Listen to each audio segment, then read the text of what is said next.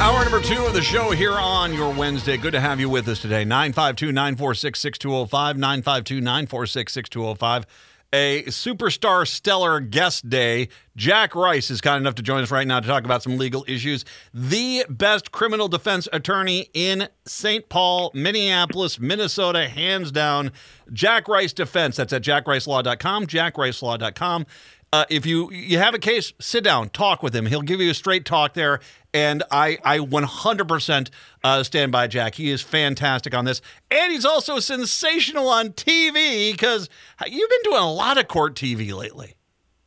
Yeah, Matt. I don't know what's going on. I mean, I just squeeze it in. You know what I mean? It's like, so for instance, right before I left, I'm in Atlanta right now for court TV. I'm in court tomorrow morning, so I'm flying out as soon as this is done. I was in court right before I left. I just had this little tiny window, and they're like, "Can you come down?" I'm like, "Yeah, okay," because there's good food down here too. So yeah.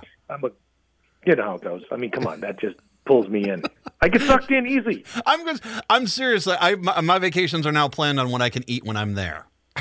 Well, what does it say when people ask you, how was your vacation? It's, well, you should tell you about this one dinner I had. Yep. And I worked my way from meal to meal. I don't know how that happened in my life, but for whatever reason, when I prioritize, I can tell you I've traveled around the world, and I'll say, you can't believe the pho that I had here. Oh, my gosh, those spring rolls were fantastic when I was eating this. Yeah, it's stupid, but there it is. You and I will need to do a South Korean Seoul street food tour.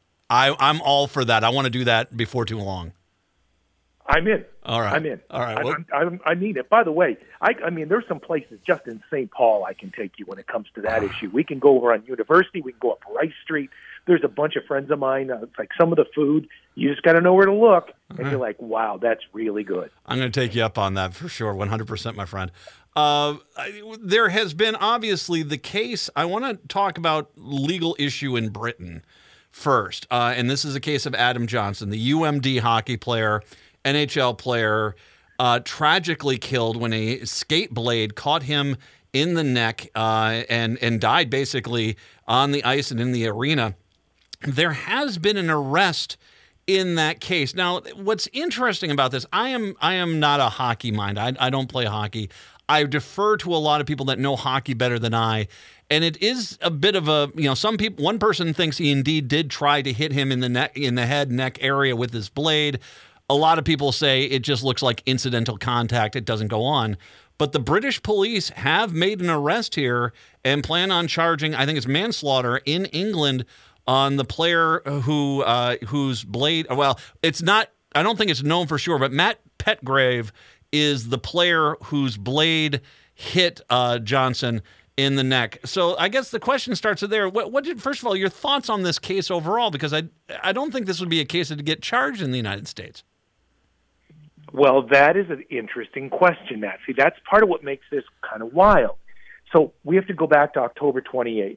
And what we have is a guy who was an enforcer, and he was known by some as, and this is the term you will hear, a dirty player. But the real question is this. What ended up happening is this happened on the ice with Petgrave's skate actually coming up all the way to the level of Johnson's neck, slices his neck, he bleeds out. And so the question is, what do you do in a case like this? They charged Petgrave with, and they're not saying this, but it's Petgrave because he's the one who did it, yes, with manslaughter. The thing is, that is not an intentional charge. So in other words, he doesn't have to have intended to kill him. This just goes with essentially a gross negligence, a really recklessness. The thing is actually the standard in Minnesota could actually be lower for an involuntary manslaughter, which is only recklessness. The reason this is interesting to me is that in many ways we see incredible violence in sports all the time. And the question becomes, does this have the possibility of opening up the question of having law enforcement essentially walk onto a football field, walk onto the pitch, walk onto an ice rink, if you see somebody who intentionally goes and do something? Because we would never say, let's face it, I'm a football player, I can walk onto a field, I can pull out a gun and shoot somebody in the face during the game. Can I do that? Clearly not. No. But the question is what would happen if I walked onto a field and I purposely hit somebody in the knees because I wanted to take them out. How about that? Is that appropriate? Or is that something that somebody signs up for when they become a football player? I'm allowed to commit a crime against somebody and because I play football. That doesn't really quite make sense either. But generally, law enforcement stays off the field. So in this case, they made a decision to charge Petgrave with manslaughter. And that's a wild decision because it opens up this broader question of people who overstep the line, who do things on the field, and this isn't even an intentional act. The Todd Bertuzzi, I don't know if you remember him. I think it was a Vancouver Canucks game in Canada. He drove the guy's face into the ice and basically ended his career. You could see him smiling as he did it. Once again, held accountable. He actually was charged in Canada under that law. And I heard multiple people once again say that if that was in the United States, it probably wouldn't have happened because the prosecution would have looked at it in a sense being that, well, that's just part of the game that you signed up for. Well, but see, that's a great question. And again, I would defer to people who are huge fans of this in terms of how they see it in that. But tell me this, first of all, in every criminal statute, there is no exclusion for sports. Yeah, right? Exactly. There isn't. There's nothing in there that says, except for if I'm playing football. So that is true.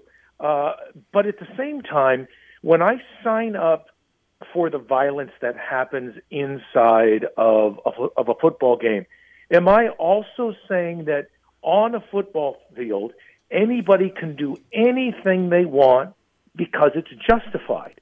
And if they can't, where is the line? What happens if somebody says, here's what I'm going to do.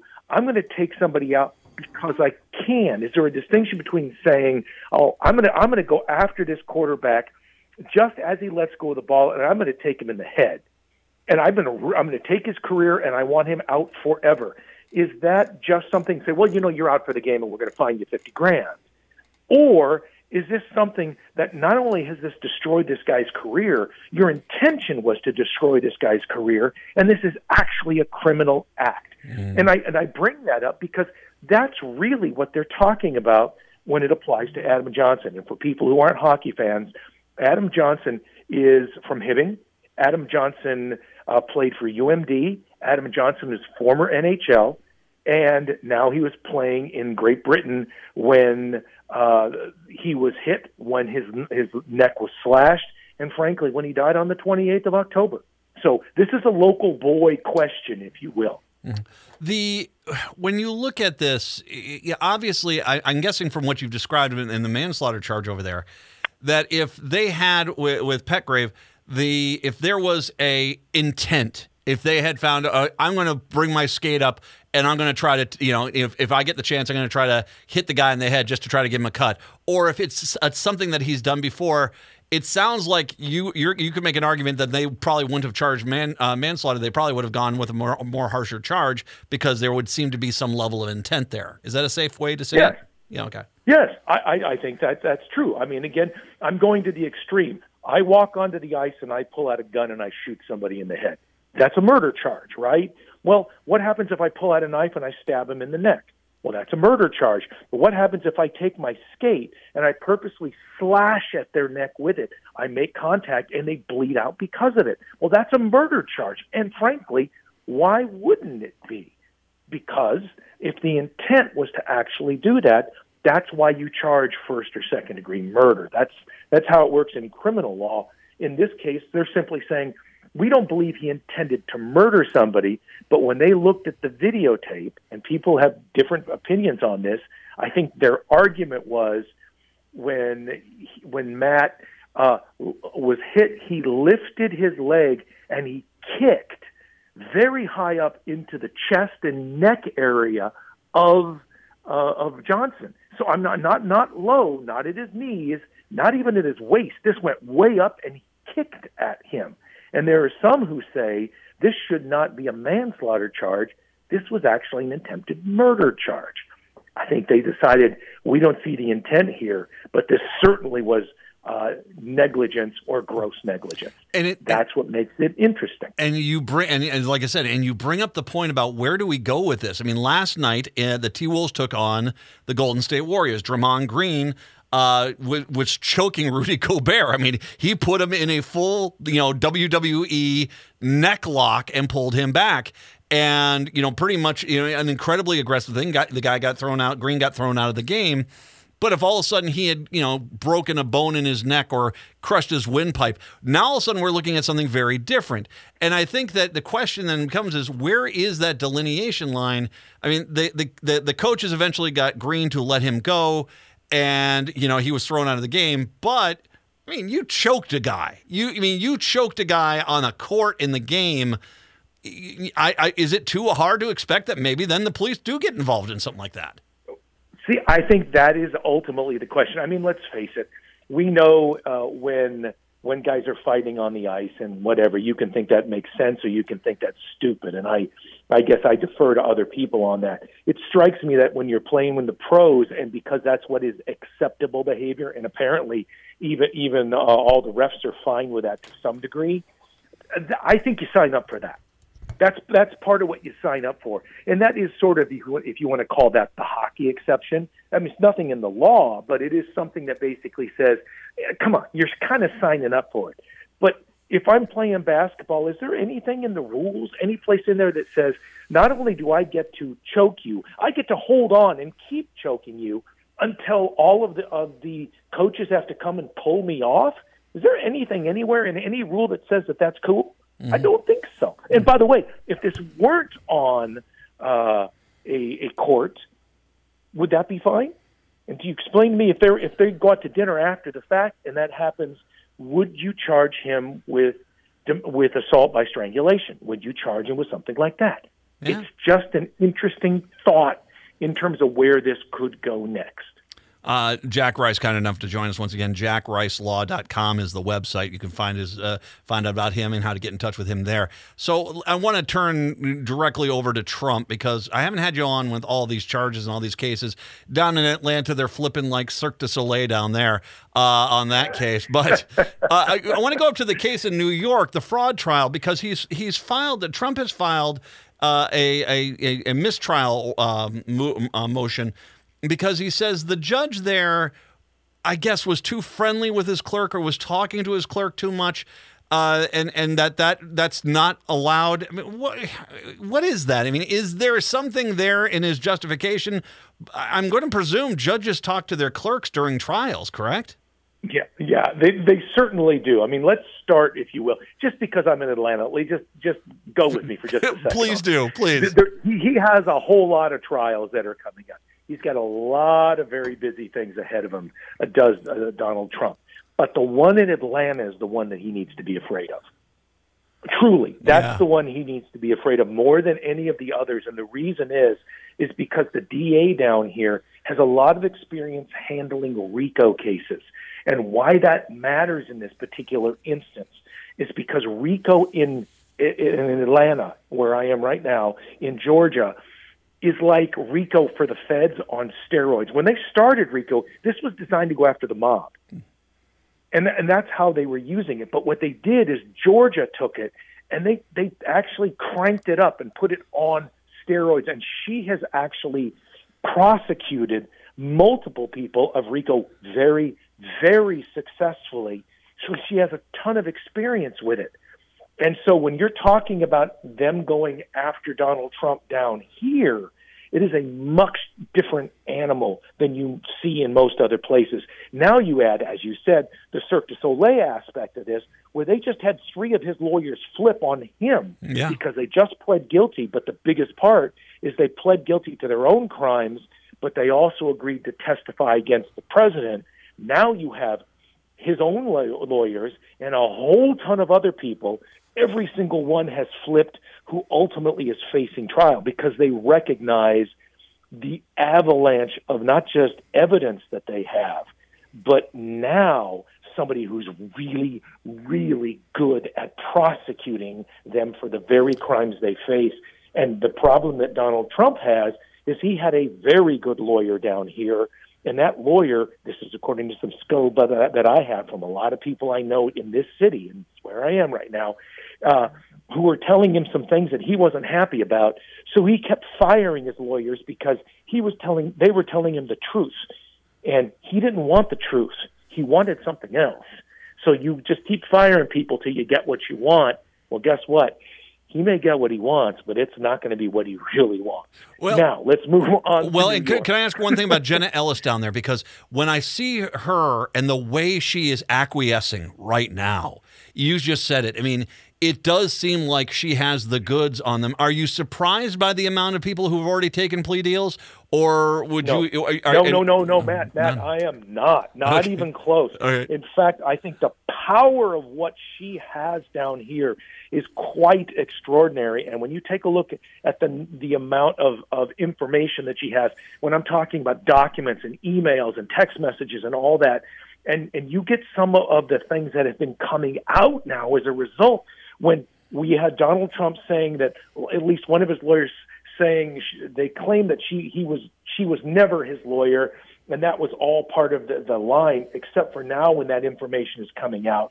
She's saying in these messages, yep, he was calling me all the time for legal advice on these issues and specifically calling me his lawyer, and I was absolutely his lawyer. These are her words. Yeah. This is what she's saying. And so all of that's going to basically come back and bite Donald Trump, because the idea of saying, I don't know what these guys were doing. No, he knew exactly what they were doing, and they're going to lay every single piece of this out for a jury when Donald Trump runs. And they expect this thing to run into sometime in 2024, certainly into 2025. And this is going to go nonstop between now and that. So all the way up through the election, it's going to be wild. All right, and then just because I know we are tight on time, let's briefly on New York here. The clerk mistrial movement here. So you don't feel as if there's anything there that's going to give Trump any toehold on an argument? Nothing at all. In fact, they're making all the arguments they've been making the entire time. Yeah, they're not real happy with just how this is going. What the judge has already determined in this case is that fraud took place. Yes. That's already done. That ship has already sailed. The only question is how much. And the real problem is that Donald Trump and his quote-unquote empire is going to be run out on a rail because they're not going to allow them to operate in New York anymore. This is the economic, if you will, epicenter of the planet. And when you're actually saying you can't operate here at all, that is quite extraordinary. So we see that the claims that the president is making in this $250 million civil fraud trial simply don't hold any water. And the problem is you're arguing to the judge that the judge is making the mistakes to the judge, and the judge gets to decide whether he was.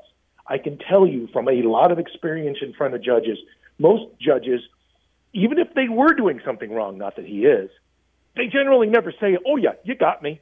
Got me. No. They don't got it. You know what I mean? I think that's a legal description. It's got it. You don't complain about a strike in a baseball game because no umpire is going, oh, you were right. That was a ball. You know, it's like, you got me. I thought we were going to slide that one through. No, okay, you got me. Oh, yeah. That's not been my experience either. I've heard some rumors that he might be looking for a deal in New York. Have you heard anything on that? No way. No way. No. I mean, I'm sorry. If we take a look at what Donald Trump is, and he usually has. I mean, if he finds a way to ultimately avoid this, he's been very, very successful at crushing anybody around him just by sheer weight, and he's done that in the past in terms of lawsuits. The problem that he has here is that these people have unlimited amounts of money. They have more money because they just keep going. When you're actually fighting the government has more money than everybody, and they don't contemplate the expense of doing that. That's the difference that I think we haven't seen. He's been sued so many times by individuals who can't survive the fight. The difference now is the fight that he is facing is from people with unlimited coffers, and I mean the U.S. government, the government of Georgia, other ones in D.C. All of those issues are sitting out there for that reason, and that's a very difficult fight. The best defense attorney in Minnesota is Jack Rice. Once again, jackricelaw.com, jackricelaw.com. If you have a case you want to talk to him, give him a call. Go to his website. He'll sit down with you, straight talk from him, and he's obviously incredibly well schooled on the legal aspects of all this stuff. So you're going to be in good hands with Jack. So jackricelaw.com. That's jackricelaw.com. Travel safe back from Atlanta, my friend. Are you kidding? And all of our listeners can go out and have dinner with us. You and I, we will travel the city, travel the state, and we're going to find the best walleye, the best pho, the best spring rolls, the best pasta. Come on. I'll tell you what. You come. I got some places on the west side. I'm going to bring you over to the west side here. I'll get you set up at a few places. All right. Let's make that happen. I'm starving. Jack Rice. Thanks, Jack. I really appreciate it, my friend. See you, brother. Take care. Jack Rice Defense. Once again, jackricelaw.com. Call him. Sit down. Talk with him. All right? All right. Let's take a break. Come on back. It's the Matt McNeil Show right here on AM 950.